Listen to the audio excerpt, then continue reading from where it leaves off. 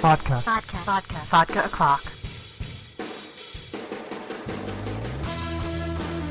Hello, everyone. It's Amber Love, and thank you for sticking with Vodka O'Clock while I took a short break.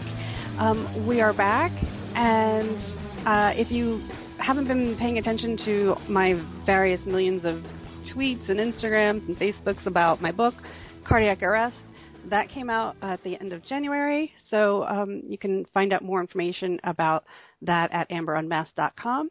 And if you have the availability and opportunity and means to do so, go to patreon.com/amberunmasked to sponsor the show and the site and my work. So that's where I am in my situation, and I have my one book out, and I'm like all super excited about it, and today's guest has like 100, and and he's like, just going to completely shadow me. So this is I'm like nervous and excited and everything to talk to Mr. Adam Christopher today. Hey, Yay. Hello, how you doing? Good, I'm great. So this is like super wonderful because we've been Twittering for a long time. Yes, so we have actually.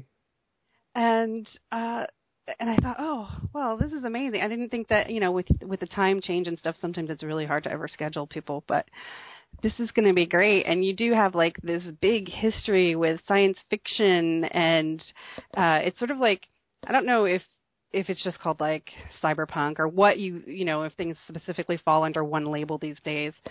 Yeah, that's kind of interesting, isn't it? I mean, I tend to think of what I write as being the books that I write, which sounds kind of weird, but it's one of those things where I don't really think about kind of what I want to write. Some people are very much into, epic fantasy or urban fantasy or kind of space opera, which is great, and people, these genres have huge fan bases and writers that can produce, huge series. But for me, it's kind of like, if I have an idea, I'll write it. Yeah. And then, hopefully it works. And if it works, then maybe someone will kind of read it. It's a kind of weird thing, but yeah. Well, it's one of the things that's really cool about the catalog of work that you've done is how it feels like those scenes in TV shows or movies where there's somebody trying to solve something and they've got the cork board with all of the cards and cutouts of articles and then the strings going through it all. I feel like, okay, well, like in this book over here, he's really heavy with the AI, and then over here we've got hackers, so it's still like technology, and then over here we've got crime, and there's always a crime thing, but what year is this happening, and how do they solve crimes and commit crimes? Yeah. So it's like there are all these different areas that come out of your wonderful brain, and and you make all of these things. I mean, the corkboard and the string is basically you've just described my office. Yeah, awesome. That's basically how I work. I would, but at this point, I think the cat would destroy it. I have like this tiny, tiny little corkboard. But I've been using Scrivener. I don't know if you use specific. I do use Scrivener. It's interesting. I use Scrivener for first drafts because I find it has all these tools, as you know, that deal with like the statistics of what you're writing, so word counts and deadlines and things like that. And because I have sort of, I don't know, 4 or 5 projects on at once, each of which has a different deadline, that's really essential for me for, keeping track of everything. Once I do the first draft, and the other thing with Scrivener in the first draft is that it's so easy to kind of move stuff around and, insert chapters and scenes and all. That's what I like, yeah, too. it's brilliant for that.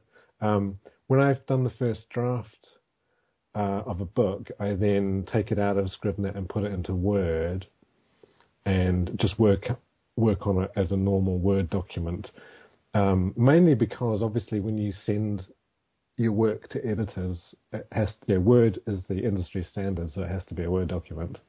So I kind of think, well, I may as well just get familiar with it, familiar with the manuscript in a more linear kind of Word format. And the other thing is that you get comments back and you get your edits back and they're in Word anyway, so Sooner or later, you've got to get in there. But for first draft, I find it essential. But it's interesting you mentioned the corkboard. It's like I tried sort of, virtual corkboards like on my computer and on iPad and stuff. But I found I actually needed something I could look at, like on the wall, whether it's a whiteboard or a corkboard or something. Something that I could that's away from the computer that I could just see and kind of look at. I absolutely believe that there's some change in how we process the information we're seeing if it's on a monitor versus if it's not. Because somebody's asked me like, what do I do if I have writer's block? And I'm like, well, I just have to walk away and actually make my brain do something else. Yeah. Like I will go and maybe sew or, just hang out with the cats or whatever. I need to go actually be making my brain work in a different area. So I like corkboards or whiteboards or whatever too. I just don't have any room. Yeah, but even I used to make lists of things, notes on like my phone, which I still do. But like now, I'm like, I need a pad of paper and a pen, which is funny because I'm a very I was about to say I'm a very digital person, but then I don't read ebooks either. So maybe I'm old-fashioned. I don't know.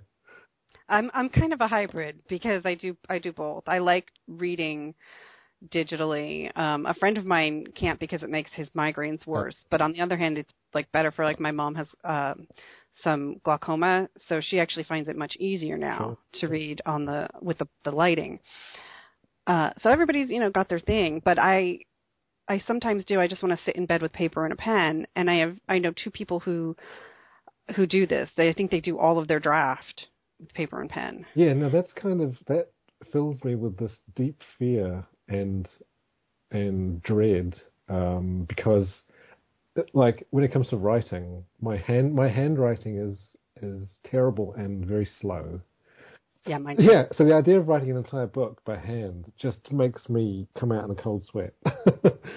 Yeah, my typing is terrible. My typing is absolutely as bad as my handwriting, but at least once it's there, it's easier to edit. Yeah. Yeah, and it is clever now having phones where we can at least jot notes down at the like oh, you're in the supermarket and something comes to mind. Right. That happened to me the other night. I actually thought of something. I was already in bed, and I didn't have paper near me, but I had the phone next to me charging. So I thought, okay, I had one of those moments where I'm like, will I remember this in the morning, or should I write it down now? Right. And instead I was just like, you know what, the phone's here. It has this little memo thing. Let me just make a memo. Yeah. And I did that. So maybe that'll be my November National Novel Writing thing, maybe. Yeah. Have you ever done that? Have you ever done the NaNoWriMo? I did, I think. Let me try and remember. I think probably my first couple of books, one of which was like a manuscript that is locked away in a drawer, never to be seen. Never to be seen. Ever. Uh-huh. And the second one was... Oh, no, the second one was Seven Wonders. The third book I wrote was Empire State. I'm not sure, one of those. Anyway, I kind of thought to myself, I'll use NaNoWriMo as a kind of like discipline event for my brain. Kind of thing. It's like, okay, I need to do this many words a day, every day, get cracking. Knowing that, 50,000 words for me is not enough for a finished novel, but at least it's like, well, this is, the start. And I think I did it like 2007, 2008. And then of course it's one of these things where like it comes to the point where I'm writing 5,000 words a day now, every day because I have to, because it's my, it's my job. But like that's job, yeah. So the 16, I think it's 1667 words a day. Exactly. Yeah, exactly. That used to be like, that must have seemed monumental. Yeah. And if you asked, a couple of years ago, even if you said, you'd be writing 5,000 words a day, I'd be like, are you insane? No, it doesn't work like that. But you train yourself to do it, and when it becomes necessary, and you find your own rhythms, and you find the way that you work, and all this kind of stuff. And the other thing, which I always kind of say, is every single writer is different. There are people who are New York Times bestsellers with huge series of books that can't do 5,000 words a day because they're not the kind of writers that do that, and that's That's absolutely right. With writing 5,000 words a day, because that is a lot, do you give yourself weekends off or something? Yeah. So I try and write. Well, I try and work kind of 9 to 5, Monday to Friday. Like if it was kind of an office job I used to have, and I try and keep weekends free, and public holidays and vacations I try and not do stuff. Of course, when a deadline comes up and you're behind, you have to do whatever you have to do. So you probably, I don't know, a handful of weekends a year I kind of have to write through. But again, it's one of those things where, because writing comes to a point where like you're writing all the time, even when you're not typing or writing it by hand, your brain is working on stuff. Brain's working. Yeah. And you never kind of switch off. And I think, you have to stop yourself burning out, and you have to kind of, not just stop burning out, but you have to kind of keep the passion alive for yourself. So kind of trying to structure my day. I'm a very kind of list-making, scheduling, organizing person, so trying to write within a kind of, working framework. For me, it works. Like I said, for other writers, everyone's different. Well, it's good that you can keep a workday kind of schedule, because following so many writers and artists like I do on Twitter, some of them just kind of are up till 3 a.m, and then they wake up at 5 or 6 a.m. And I don't understand how they function. Well, I mean, I used the first, I think it was Empire State. Because I was working at another job, so I would be up at 5 and I'd write 2,000 words. And then when I got home in the evening at like 6 o'clock, I'd write 2,000 words. You kind of just have to fit it in. Everyone has 24 hours and everything else that goes on in life. But yeah, I'm a morning kind of person. So Me too. Right, I like getting up early and doing work. I can't stay up late at all. The idea of like working through the night would just be terrible. I'm such an old fogey. That's how I feel. That's how I've been for my whole life, and it's always been odd because it's hard to get up and get out the door early for me. Right. But I am always awake early, and I don't mind being at my computer before the sun is up. But having to I used to have jobs where I would have to drive anywhere from an hour to an hour and a half. Oh, yeah. And it's like, and by that point, the driving itself has exhausted me. I don't feel like doing anything when I get there. Yeah. So, at least getting the opportunity to go and like get at a desk like really early in the morning, like my brain's catching up and it's functional, whereas other people aren't, and they just don't even turn on until it's like 8 o'clock at night. Right. Yeah. And I just think that's wild, I mean, and artists, but like you're saying, how people, like writers are constantly thinking, you see that visually with artists. If you've ever just hung out with one, if you ever just go to a bar with an artist, they are drawing on everything. Right, They're bringing this gift. And it's not even like they can't give their hand a break. It's just that they do that while they're talking. Right. And they're listening and completely engaged. And yet, meanwhile, it's like that alien hand syndrome where, it's just that part of their brain is still working. It's interesting, though. I think it's the same for writers as well. Like, but it's like thinking about something in the background. I've totally been thinking about something, but because if my hand's not doing anything to write it down, I just look like I'm zoned out and not paying attention. Right. Which is probably true. I won't have heard what somebody says. But with Empire State, when you were working on that, did you already have that, like a book deal for that, or was that something that you created and then sold? No, I wrote it. Well, I wrote it kind of just straight, without a book deal, without anything, because what I wanted to do back at the beginning was actually find out if I could write a book. So like the first one I mentioned, the kind of the trunk novel, I had I've written short stories and bits and pieces like that, but I had no idea if I could write 100,000 words in some kind of logical, coherent, entertaining way, because, a book is quite long. So I wrote that, and even though it's kind of terrible and will be forever a secret, at least I knew that I could sit down and I could write and I could get from word 1 to word 100,000. And then the second one, I wrote Seven Wonders, which is a superhero novel, and Empire State was the third one, sort of back to back, because I thought, okay, if you want to take this seriously, you want to do it for a job, sometime, you gotta write. So I finished the first trunk novel. Next day I started Seven Wonders. I wrote Seven Wonders, finished it. Next day started Empire State. And I think back then it was like 2,000, 3,000 words a day. Which to me at the time was like incredible. My highest word count was still under 5,000. It was 4,400. Right. And and then this past year it was 3,500. Right, which is huge, which is great, Yeah, I mean, because I was just trying to keep up with the 1,600, Right. And now what I'm doing, because I just for like they have a Camp NaNoWriMo, which I've never done before, but you set your own word count. Yeah. So I'm like, okay, well, I'm not going to bust my butt then. I'll be happy with a couple thousand per week, just so that I know I'm making progress. Yes. Yeah. And that's a good way instead of instead of just that much per day, I'll just because I am different. I don't have to write every day because it's just not going to happen. Some days I just can't. Yeah, so. Sure. Whereas other people are just like, oh my gosh, they feel like this. I don't know if it's an energy thing or if it's a compulsion, like whatever it is, they need to write every day, or maybe they're afraid that the thought is going to leave their head. But with like you went from Empire State, and then you even had a sequel from that. So was that in a row, or did you get back to that? I came back to that. So I did Seven Wonders, Empire State. Empire State was the one where I thought I had something here that was kind of okay, that I could I could show someone else. So I ended up selling Empire State and Seven Wonders together.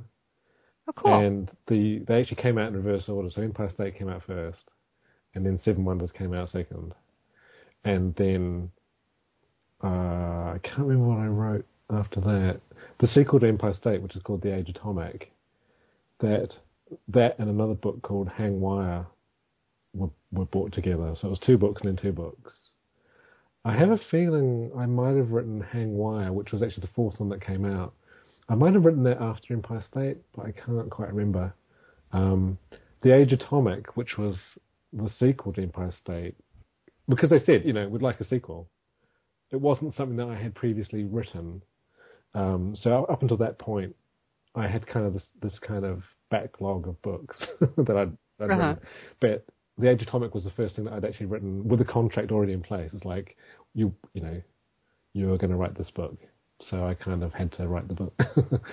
Did you have to approach that any differently as far as plotting out in your process? Yeah. Because now it's a universe that exists. Yeah, I mean, obviously writing it was very different. But I was lucky with Empire State. I had this amazing copy editor who made this little sort of like an encyclopedia of the world, which was fantastic because then I could use that document for The Age Atomic. So that's good. So writing it was different. Plotting it, I think, obviously I had to have an outline ready to sell the book. Because, no one's going to say, write a sequel, here's some money. Doesn't work like that. You have to actually prove you can do it. But I think, my outlines tend to be fairly loose anyway, so I don't recall it was any particular difference. My outlines tend to be like a page, maybe, 5 paragraphs of the story beginning to end. For my own books anyway. It's different for Elementary. Yeah, let's talk about Elementary. You mentioned that that you had somebody create a universe Bible for you for your own world. So then you get Elementary, and that's somebody else's property, and it's a fresh universe, even though it's Sherlock Holmes and Watson. So it's sort of I kind of feel like you have probably had more freedom than if you had stuck with some like original like BBC novel version. Right, yeah. It's an interesting thing. I had the advantage that I'm a huge fan of Elementary. So I kind of knew the show inside out and back to front, which is why I wanted to write the books, because I was like, I love the show and I want to write the books. It's incredible. I love that show. Yeah. So I had this kind of knowledge of the show, and then when I started writing the first book, they sent me. I say they, CBS, who's a network that makes the show. They've got like a massive document, which is like a show bible, which has just incredible detail about everything that goes on, the characters, things that happen to them, even like locations, objects. I could look up character shoe sizes and the kind of cars they drive and anything that has appeared in the show was in there, which is great because then I could actually use that. I knew what an elementary story was anyway because I liked the show, so I knew what had to happen. In a book, it's kind of different because obviously the novel is longer than a TV episode. Right, so there's a lot more detail because I'm in the middle of reading Ghostline, and so so it was so cool to. For my brain, then it immediately starts to wonder, I wonder if this is Adam's thing, or if this is an observation he made, or if he was told this is how Sherlock behaves. His fists are always, his arms are straight and his fists get tight at a certain, when he's feeling a very... Interesting that you picked up on that. I think one of the reasons why I got the job is because I could absolutely capture, I'm saying this about my own writing, but I could capture the character of Sherlock Holmes and Joan Watson and the others as they appeared in the TV show, because when, tie-in fiction is a kind of peculiar thing because it has to be what the readers and the viewers want and expect. So they have to be able to pick it up and recognize immediately that these are their favorite characters off on another adventure, that they kind of know what the format is, the template, because it's network television. It's TV, so it's going to follow a thing. You tune in every week, not necessarily interested in a particular story, but because you want to see how your favorite characters and your favorite actors react to that story. And if you have a show, some shows, Elementary's up to 90 episodes now. The story itself, there's an elementary type of story, but the important thing is the characters and what they do. So for the book, I really had to kind of nail the characters and their behavior. Otherwise, you'd read it and you'd be like, this is not kind of elementary. Yeah, no, you really feel that. Right. Even if the storyline was kind of what you'd expect from an elementary story, if the characters went right, it wasn't going to work. So I think they were really pleased that I managed to get the characters. What I had to do actually for that was I wrote an outline for the book, and I also had to write the first 2 chapters as a kind of audition. Oh, cool. And the chapters had to have Holmes and they had to have Watson and they had to have the kind of hooks that Elementary has because they wanted to see whether I could do it, which is great. I think that they had that kind of level of attention to detail that they wanted. And so did it have to be the sequential chapter 1 and chapter 2? Because I noticed that your chapter 1 for the Ghostline is about the crime. Yeah, that's your pre-credits sequence. That's okay. Titles. No, so I actually the 2 that I had written were actually the 2 that are in the book. So it's the prologue, the kind of prologue, chapter 1, which is the crime, and then Watson and Holmes at the brownstone. Because it fits the kind of format of the show. Can I tell you what one of my favorite things is? Yeah, go for it. The fact that, because you mentioned the title sequence, the fact that you put the machine in there that's in the theme, because I love that opening so much with that sort of Rube Goldberg thing he's got going, and the theme music for the show has been really great too. I had to put that in somehow. Because you asked before whether they gave instructions or anything. It's well, they didn't really. They said you can do what you want. Having seen the outline and the chapters, they knew that I could write Elementary, so they just said you do a book. Obviously, because of tie-in fiction, they approve the outline before you write it, and the outlines for these books are huge. I think the outline for book 1 was 20,000 words. which is however many pages. It was huge because they went through every single point and made sure that it kind of fitted the Elementary universe. Sure, I'm sure you couldn't just like kill off, and, a character. In fact, there was a character that I put in, and they said, it wasn't a character that had appeared on TV, but it's from the Holmes canon. And they said, actually, can you make it someone else because we may at some point want to use that character, and you've already killed them, so we can't do that. So I had to make up someone else. So there's a few things like that, a few little rules and bits and bobs. But I mean, I read tie-in fiction like Doctor Who and Star Wars and stuff, and I kind of know how tie-in fiction relates to the original property. You can do kind of crazy stuff, but you have to get it back to the point it was when you got given it. Yeah, there are people, like you said, who the folks creating all of those encyclopedias for those worlds that. I think it was, I can't remember if it was Star Wars or Planet of the Apes. There's somebody that I listened to, it was like the guest of a workshop talking about the continuity. And he was basically himself an encyclopedia at that point because he had to be trying to write novels of something like that. That's so, monstrously huge. Yeah. And now Star Wars itself, jumped companies then when Lucasfilm was purchased by Disney. So, but with Sherlock itself is public domain, but you're working for CBS. Yeah. So now I'm curious, because you're also a comics guy, so would there be a comics version of Elementary? That would be great, wouldn't it? It would be great. And I think it's interesting, though, that I've got the British guy on the phone here, and he's writing about the American set Elementary. Yeah, starring a British actor. British, yeah. I like him more. I have been on record. I like Johnny Lee Miller more. Yeah, he's my favorite Sherlock Holmes. Yeah.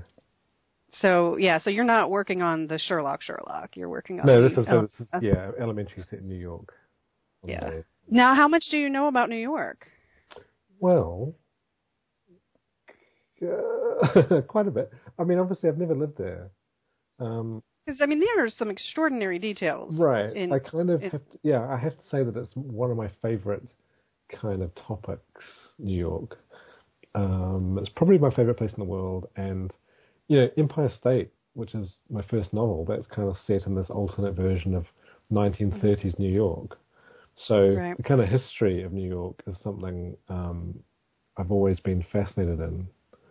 And absolutely, the thing I had to, was the Ghost Line in particular, because the Ghost Line, which was the first Elementary book, has some very specific locations and geography and history as well. And I wanted to make sure I got all that kind of right, because otherwise people would someone who knows New York and who lives there and is totally more informed about it than I am would pick it up and go, but that's wrong. But you can't do that. That place doesn't exist, people do that even with the historical fiction. It's people have dissected the Da Vinci Code ad nauseum. It's still fiction, guys. Right. It's I understand you want these Bernini statues in a certain order, but it's fiction. Yeah. I mean, the good thing is a place like New York is because even if you haven't been there or you're not that familiar, everyone kind of has a idea of what New York is and what it looks like. So for a large part of the book, I could actually just put in very broad kind of stuff and let the reader kind of fill in all the details, which is perfect because that means the reader kind of sees the New York that they know or that they think they know. But at the same time, it has the kind of accuracy. I had measured, in the book it's got these underground tunnels and there's a museum and there's a park thing and a sewer, and I had actually I measured up all the distances and made sure I got the layout right because why wouldn't I? It's it's really cool, especially when you talked about the museum and the gala that was there. But then because that's something that I could go and I could see and I've been to. But then you're talking about this underground world.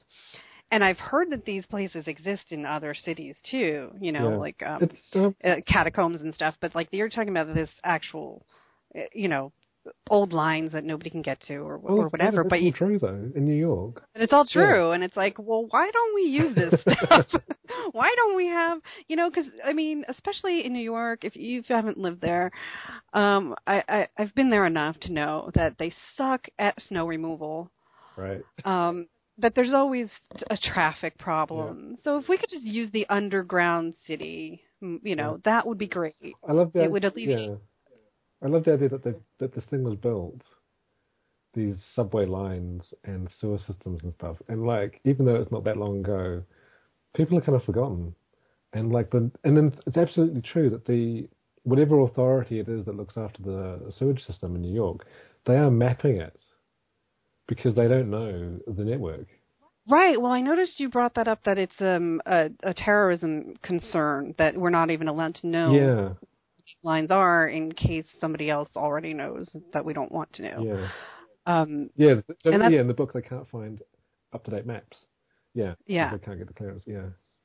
So that's obviously a very real concern. And you wrote, you acknowledge that 9/11 happened and stuff in the story. It's not because I remember when 9/11 happened and Marvel sets its characters and its cities in real places. Yeah. Whereas DC does things like fictional cities that are kind of representative, like Gotham and Metropolis and stuff. Yeah. So Marvel had to make that decision: do we acknowledge this or not? And they did. But I can't imagine being in the editor's room at that point going, what do we do? Yeah. Like, this is a character of people who stop crime and save the planet and save the world, and what do we do? Yeah. So, in Sherlock's case, we have a real person, a real grounded person, but he's extraordinary. And you have an anonymous hacker group called Everyone that they've already written into the show a few times. Yeah.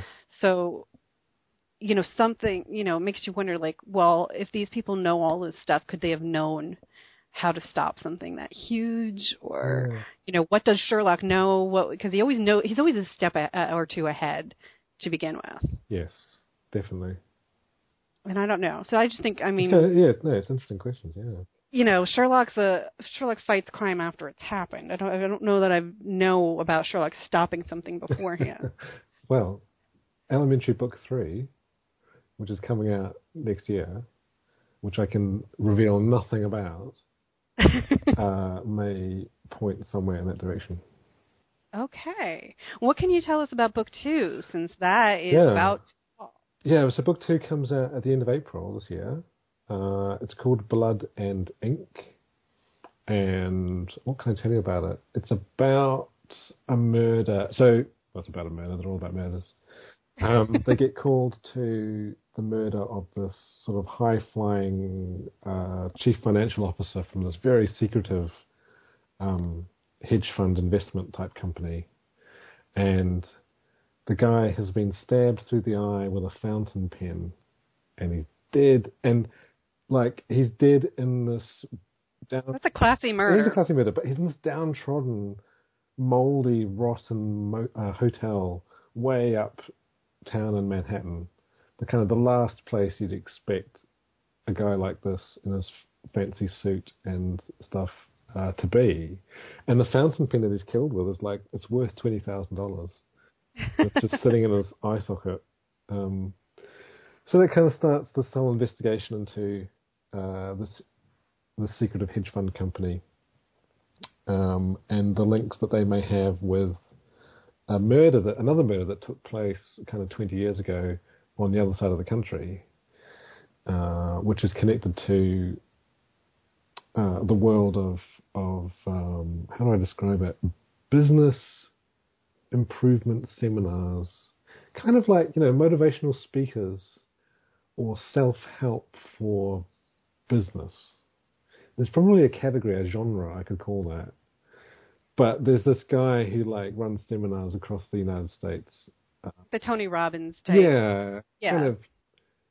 It's a cross between self-help and personal improvement of the cheesy kind, you know, the kind of jogging around on stage and fist pumping and, you know, that kind of thing, and business help, like how to transform your business. So they get involved in this. There's a connection between what's happened at this hedge fund company and this motivational speaker, Dale. Do you know anything about hedge funds, like that you to write these kind of details? Because I wouldn't even know what to do. Well, yeah. Again, I mean, I did research for the book, obviously. Fortunately, the actual detail is not so important for the story because you're right; it's a complicated area. It's very, I mean, you know, because there are people who have, you know, law backgrounds and then write, you know, law procedural novels, like, yes, you know, definitely. You know, Connolly and stuff. Yeah. But they've got that incredible education behind them. But if it was something financial like that, I would just be an idiot. Yeah, it has enough in it that you know what's going on, but that's all. It's like there's no, you know, not too much detail. But yeah, so yeah, another rollicking adventure for Sherlock and Watson and their friends. And again, it was just like fun to write. It's like the way I approach the books. It's sort of like writing the mid-season 2-part special episode because as I said, they're longer than a TV episode because a book is naturally longer. So they have to be an episode and a bit more. So where do you get to place them as far as their own continuity and timeline? Because on the show, like obviously it takes longer to write a book, and I don't know what they've told you. Like, okay, well at this point he needs to already have this relationship with his father or this, you know, or his brother here, and we've already seen a lot develop with his family just this past season alone. Yeah, I had some stuff in the first book which referred to a specific event in, I think, season 2, and they kind of said, well, let's take it out because, like you said, the books take longer, and by the time someone reads the book, they're not going to know necessarily what's happened on TV. So they have to be standalone, but I can kind of place them, like book 1, The Ghost Line, is kind of season 2, early season 2, and book 2 is sort of second half of season 3. So in season 3, kind of the first half of the season, there's a character called Kitty Winters who comes in, and then she and then she leaves, and like I couldn't really use her because it would place the story within that run of episodes, and you know her story is quite self-contained. So it really was. It felt a very odd shift. I didn't like. It's not that I didn't like her. I just felt that it moved the show in a whole different way, and like Watson was just like pushed out. I'm like, I want Watson back. Yeah, no, it was a different way of doing the show. So book 2 I had to place after that, but it's one of those things where like you can pick the book up if you know elementary, it'll be an elementary story, and it doesn't really matter. It's kind of like those episodes where you turn on the TV and it's elementary, and it's not anything in particular to do with the overall arc of the season. It's just, you know, the latest mystery. And I think that's fine. I mean, I love that kind of storytelling. I think there's a thing about it, you know, to be able to place, you know, so if you're a fan of, if you're a diehard, hardcore fan of elementary, you could probably place the novels very accurately. Because there are clues, because I can't help it, because I love the show, so I know what the characters have done and where they've been. So there's kind of clues here and there, but like it's not really important. So there's no animosity that now we have this iconic British character in America. I don't know. Like it seemed like when Elementary and the Cumberbatch Sherlock were coming out, like there was this great rivalry. Like you had to pick sides. I know. You couldn't be fans of both. I'm like, well, I like Elementary better, but what can I say? I think the BBC Sherlock, at least for the fans, has at least a peripheral attachment to things like Doctor Who because of the creators and stuff. So I think that that brings with it a very dedicated fan base already. Whereas I think Elementary is, just a show. It was honestly, I'm like, oh, this is so risky to take somebody, so British and just plant him here and just say, okay, well, what? It works. And it worked. Yeah. And they've, and especially then because they gender swapped Watson, yes. I just wondered about it. And I'm like, well, it's not really necessary, but it seems like that's how American shows are. Right. Because like Castle's one of my favorite shows, even though they've kind of gone off the rails. But I mean, they sort of expect that it's that dynamic. Yeah. So I didn't know what, other than to try to make Elementary more distinct, why they did that. Yeah. I mean, they got phenomenal actors, the most amazing cast. Yeah. I never thought in a million years that I would have a book with Lucy Liu on the cover. I know. It's the first thing I thought when I saw the artwork for the first book. I was like, she's amazing. I mean, it's really phenomenal. And then, and like I said, there's no comic tie-in yet. No. I would love if there were. But I know that I think it's Titan Comics maybe. I just saw the announcement that Sherlock is getting its first comic tie-in. Oh, really? Oh. Yeah. Right. But they're doing actually it's what it is not it's not I don't want to confuse people. It's a manga, so it's not set up like American Western style or whatever. You have to read it, backwards. Right. Yeah, I think CBS, being the makers of Elementary, I don't know if it's Marvel or DC they have a connection with. I think because there's been like there's been Castle comics. I think that might be Marvel, but they're not CBS, are they? They're ABC, I think. ABC. So that's why I was wondering. I don't know what their affiliation, because I know like these conglomerate. I mean, these corporations are massive. Yeah. I don't know what CBS works up to. It's probably like Universal Pictures, and that's all owned by somebody else. And I don't know, or Paramount, I guess. Yeah, actually, yeah. So, well, in DC it's Warner Brothers, so maybe they don't get on. I don't know. Yeah, and and Warner Brothers is used to be what's now the CW, which is where like Green Arrow and those shows are. Yeah. But yeah, I mean, there's obviously like a ton of comic book related TV shows that like Supergirl. Well, actually, that's a good point because Supergirl is CBS. Yeah. So there you go. That was really interesting that they did that because they've tied it in. They've done crossovers with the Flash, which I think is a different channel. That's the CW, yeah. Yeah. But it's the same executive producer, so. Oh, okay. It's kind of complicated how they all kind of link together. It really is. Like I don't know. But so your comic book work is with it was The Shield. I think that was a formal title, right? Yes, that's right. And you got to work with Chuck Wendig, and I'm not sure who your art team was, to be honest. The art team was Drew Johnson, who did the art, and Rachel Deering on letters, and Kelly Fitzpatrick did the colouring. Okay, the coloring was lovely. Yeah, she's brilliant. She's really good. And so you got to take this like character that was long forgotten and basically just start from scratch. Yeah. Through Archie Comics. Archie. Okay. Well, it's Dark Circle Comics, which is the superhero part of Archie. But yeah, they just kind of approached us really, and asked us to pitch for this character. So but here, again, we've talked about the Watson character being gender swapped with the Shield.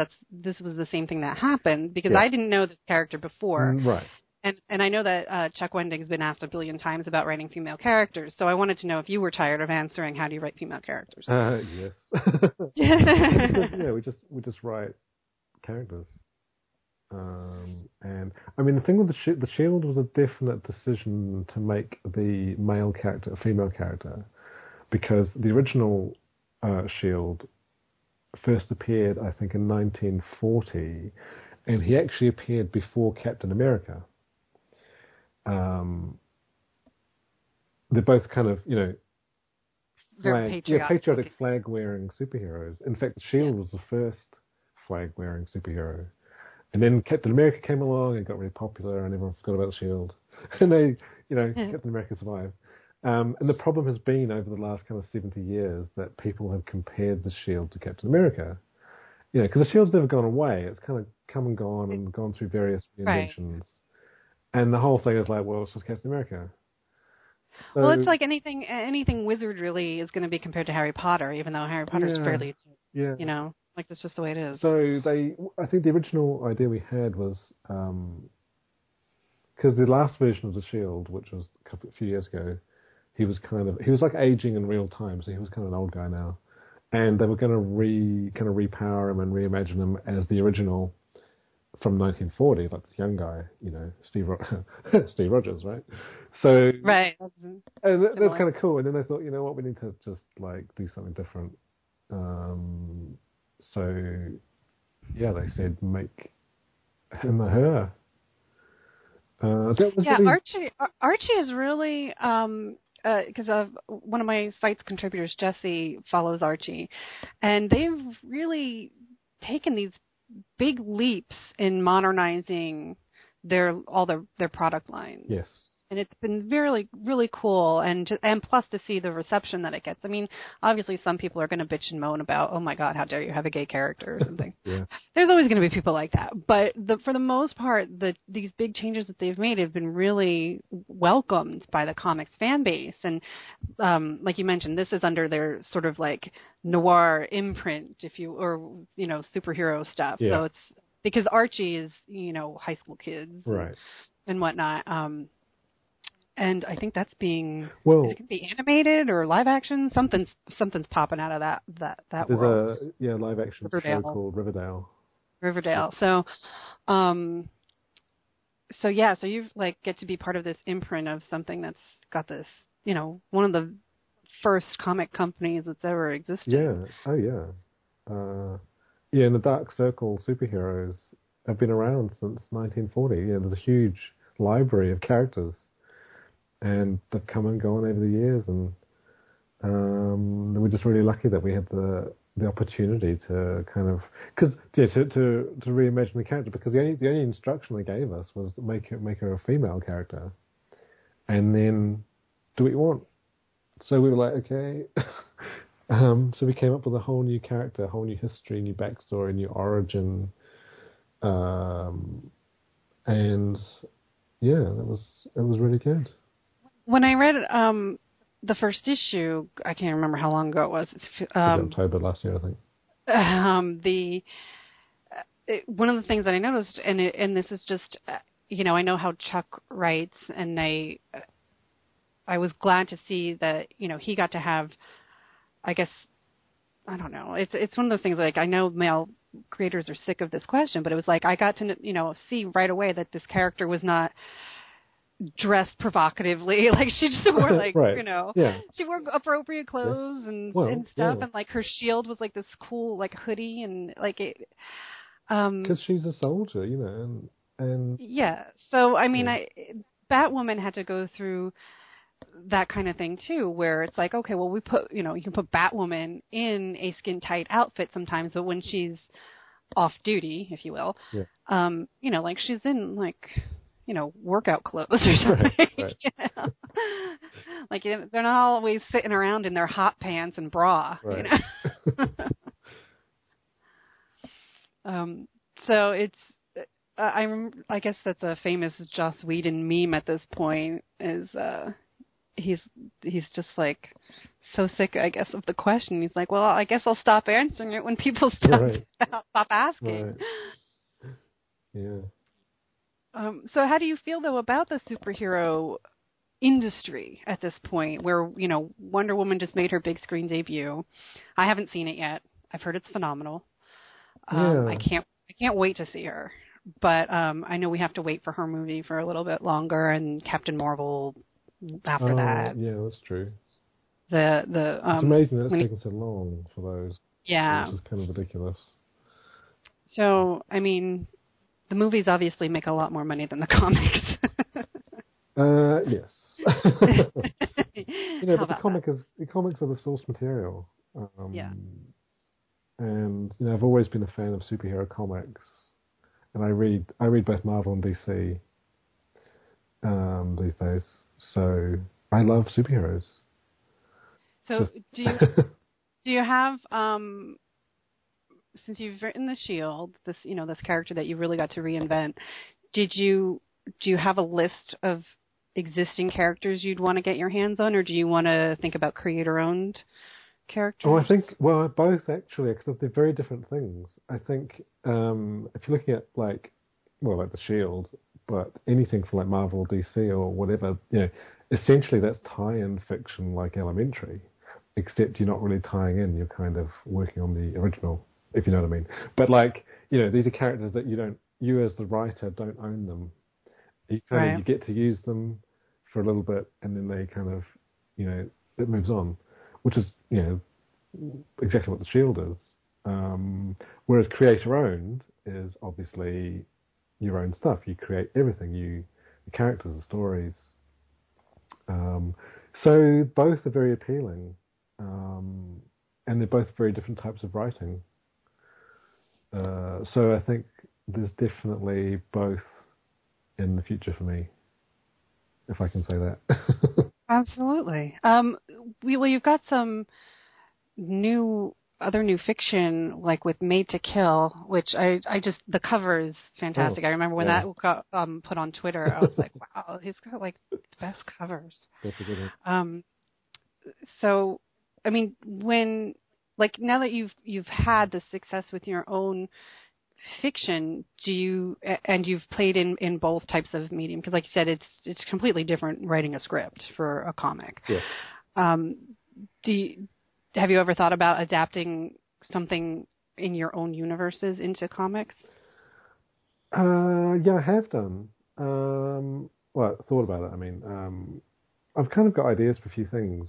It's a question of time, really. Comics is a very difficult thing to get into, because just logistically, even for creator-owned stuff, it's a whole different ballgame to writing novels. It's a whole team of people. Team. It's right. a giant team of people. So it's different than if the reason I was trying to word the question differently was if you could adapt something that you've already made and existed versus, okay, I want to make a creator-owned comic and start fresh with something that nobody's seen yet. If the opportunity ever came up where someone said you could do an adaptation of something, then absolutely I'd do that, yeah. I think I'd probably, for creator-owned stuff, I've got a few things on the go, which are obviously, they're completely new ideas. Have you had any say in your covers? Because they really are wild. Book covers? Yeah, the book covers. Yeah. I'm lucky I've had the same artist do them all. Obviously, except for Elementary, which is a photographic cover. Right, those are, yeah. Will Stale, who's here. I did 4 books for Angry Robot, which is my first publisher. And he did the covers for those 4, and they were amazing. And then I signed to Tor Books for a space opera kind of series, trilogy. The Burning Dark and The Machine Awakes and The Dead Stars, which is not out yet. And I said, they were trying to work out what to do for the covers. And I said, you know what, this guy Will, I had noticed that they had used him for a tour book, like a few months before. So I said, well, hey, you're already using him, and he's done my books. What would be his take on this kind of idea? And yeah, they kind of went with it. So I ended up with Will for my 3 space opera books, and then he's doing my robot books as well. So I kind of lucked out a little bit, I think. He's fantastic. He's such a good artist. Yeah, well, because Chuck Wendig's book covers were done by Joey Hi-Fi, and they were phenomenal. And then I remember there was like some sort of I don't know if the publisher what the story was. I couldn't follow. It was like the publisher got bought out, or they dropped a certain they changed group of titles. They got bought out by someone. Yeah. yeah, so it's like, okay, so then I think the books had to be re-released, and I think that automatically made new covers. That's right. So they came up. So Chuck's Blackbirds series. Yeah, because they were phenomenal. I love covers. Yeah. I mean, people like, I know that you're not supposed to figure out if you like a book, but based on the cover. But it will draw you in, and in comics we know this, and it gets frustrating with comics because a lot of times the cover artist is not who does the interiors, so you might get a completely different feeling when you're reading it than because they have. Yeah, and I mean a book cover is meant to sell a book. Yeah. You shouldn't judge a book on its cover, but you can sell a book on its cover. Made to Kill, you mentioned, that's probably my favorite one that he's done of my books. It's very intimidating. Yeah, it's and I was on robot in a fedora. I know. I was on tour, and I had 2 book tours last year in the States, and they did these cutout masks of Ray, who's the main character, who's the robot in the fedora. They did like masks and things like that, which was like amazing to see the artwork kind of used. Yeah. Like that. It's like there's no humanity because it's like this robot figure, but then they, you put clothes on them. Yeah. Well, it's very scary. He thinks like a person because he has the template. So he's a robot detective in 1960s Hollywood, and he's got a sort of personality template based on his creator. So he knows he's a robot, and he is a robot, but he kind of thinks like a person, and he has kind of dreams of drinking coffee and having sandwiches and things like that, which obviously he doesn't do, but they're kind of echoes from his creator. And he wears a suit and hat and shirt and tie and underwear. Yeah. That's an important plot point of the book, actually. Well, I imagine it's part of how we function as humans. Right. So, I can't remember was it AI or iRobot or which freaking movie it was where it was the robot itself was like the son of the creator because the son had like died. Oh or something. Yeah. It was sad. Yeah. And we're getting a little too close. Like, did you see the big robot that, like, in order to test the balance and walking ability of it, how they were like poking it with a stick to knock it down? It was so sad. I'm like, these things are gonna rise up, and they're gonna just take everybody down. Yeah, and then there was a Microsoft chatbot that turned into a racist asshole. Which is like exactly. Science fiction. Yeah. Yeah, you don't want them learning on their own. I don't think. Mm. So then, so you've got the second elementary book dropping this month. Yeah, I do. And do you know like what your your lineup is then for this year? Do you do like big conventions and stuff? Do you travel around? Yeah, I do. This year I'm doing Phoenix Comic Con and San Diego Comic Con, and I might be New York Comic Con as well. We'll see how that goes. So Elementary Book 2 is out in April. I've got a novella which is set in the Raymond Electromatic LA Trilogy Robot Detective world. That's going to be September, October. And then the second, I lose track, honestly. The second robot book is out January next year. And then there's going to be another one after that, which is obviously 2018. And there's a third elementary book, which will be this time next year, 2017. So yeah, pretty busy. Pretty darn busy. Yeah. The other day I saw you mention because you're very gracious with giving people credit for helping you out along the way, as we were talking about comics are a big team effort, so that's that's one thing. But you mentioned Stasia Decker. Yes. So what's her role for you? So she's my agent, literary agent. She's also Chuck's literary agent, which kind of makes it easy for things like the Shield, and we work together because like she can just handle everything. So basically she's also my editor kind of thing. She's like my first she's the first set of eyes that sees anything. You know, anything that I write goes to her first. She's a really good editor. You know, before she was an agent, she was an editor. So she's a kind of... So there's a lot of trust. Oh, yeah. And it's an amazing level of detail that she has when she edits something, which is amazing. You know, and not every agent does that. So I'm very grateful that, like, the stuff that I churn out, she can actually look at and tell me how to fix it, you know, before it goes anywhere else, which is great. Yeah. That's good. So do you have family that actually likes your work? And the reason I ask is because somebody asked me, like, what was my most awkward moment or something, and I said, well, it's that my mother doesn't ever want to read my work. Oh, right.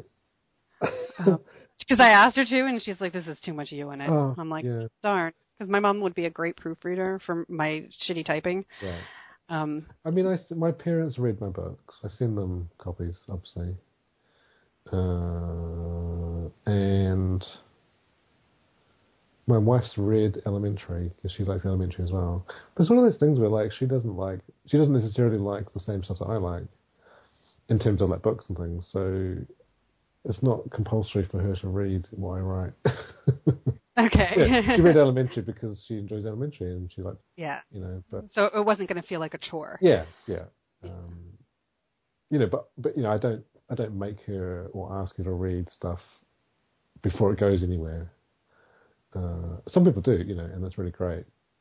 Is she an industry person? Is she part of... Oh, no, not at all. Okay. And yeah, and she, like me, she likes science fiction, fantasy, and, you know, same kind of film and TV and stuff. But, you know, our reading tastes diverge just enough that she can like her thing and I can like my thing. Do you have time to read? Oh, yeah. No, I make sure I do, because I think reading is like part of the job of writing.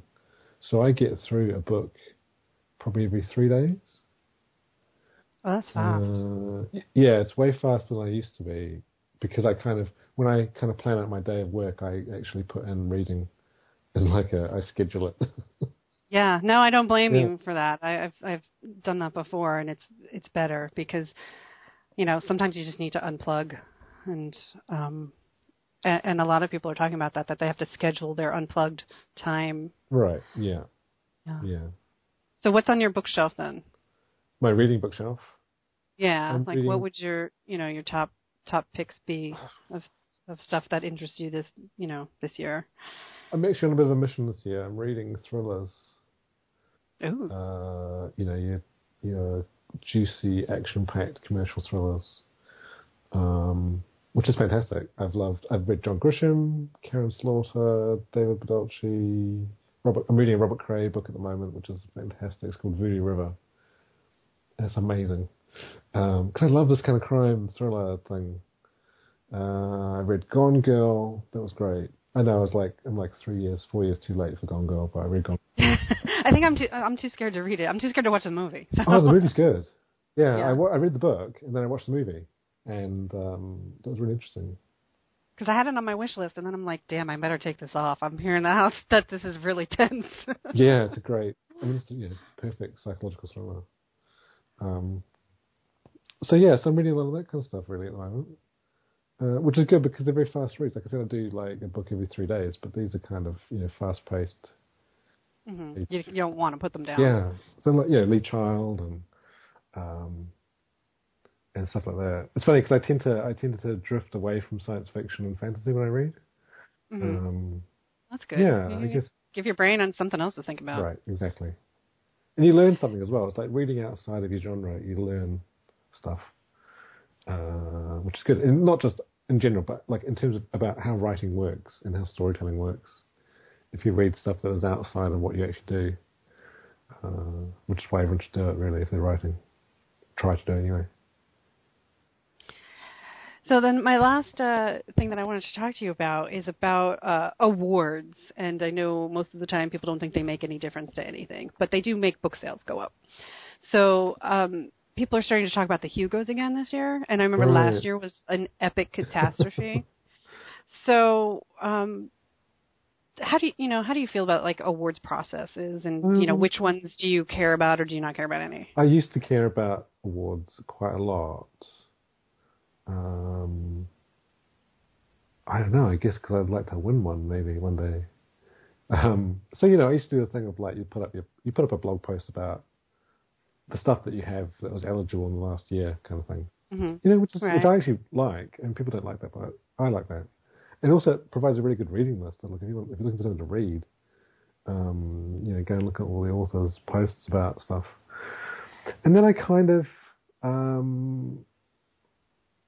I've not been that engaged with it recently, but that's probably because the last year I've been so busy, and that kind of peripheral stuff. It's just I just don't have time for it really. And also with my reading, with my own reading, I'm not necessarily reading stuff that came out in the last year. So when it comes to trying to think of stuff to nominate, that's kind of current. I can. Yeah, I'm behind too. I'm always behind the 8 ball, and a lot of that. Some of it is financial. Like with comics, they really are expensive. So I like when they get it to come out in volumes. Oh yeah, that's right. Trade collection. Yeah. It's like, I'm sorry, guys. I know that it matters whether or not the series will continue based on sales of like 3 months ago. Comics are very hard that way. It's all based on like, your first issue sales. And it's like, but I don't want to read it until I can read 6 issues. Right, yeah. So I kind of keep an eye on things. I think, whether awards increase increase book sales, I guess some might do. I don't know. It depends on the award, probably. But yeah, I kind of, at this point, I'm kind of a bit busy. Yeah, you really are. Okay, so where can people keep up with your announcements and your work and stuff? I mentioned that you're on Twitter. Yes, Twitter, as Ghost Finder. I'm on there far too much. And I'm also on Facebook a little bit. You can probably find me, Adam Christopher. My website is adamchristopher.ac, and I kind of post. I don't really blog or anything, but I post news updates and book covers and stuff like that. Yeah. Okay, well that's good. I mean, and Twitter is like probably the easiest place to see what you're up to. Yeah. I'm addicted in a bad way. Yeah, me too. But I'm so happy that you have the gig with Elementary because it's just exciting, and I'm a huge fan of that. So, robots scare me. I'm not gonna lie. So robot stuff might not work.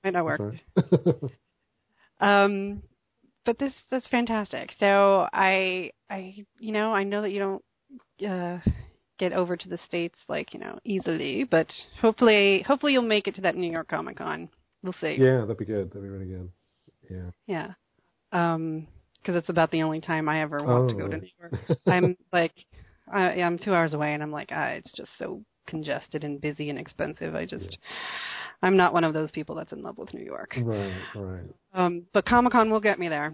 Yeah, that'd be good. Okay, well, you guys, you've been listening to the delightful Adam Christopher, and he has a ton of books that you can go check out, and of course you can get the Shield comic very easily, which, as we were discussing, is a very fresh take, so it's not like you need to know 100 years of comic history or something. Just go get it. That's always a daunting thing when you're trying to get new comic book readers. You can just pick that one up and you'll be fine, totally fine. Yeah. So you can watch us both kibitzing at each other on Twitter. I'm at Elizabeth Amber. And my Instagram is Amber Unmasked, and the website's Amber Unmasked, so I'm pretty easy to find, except that I apparently have a very common name. As do you, as I learned. Oh, yeah. trying to find you, I'm like, wow, there's a lot of Adam Christophers. So, excellent. So I will let you get back to your deadlines, which I'm sure are just yelling at you right now. Well, thank you very much for having me on. It was a blast. I'm so glad that we could work out the time. Right. So thank you guys. Don't forget, go to patreon.com/AmberUnmasked to sponsor the show so you can hear more great interviews like this.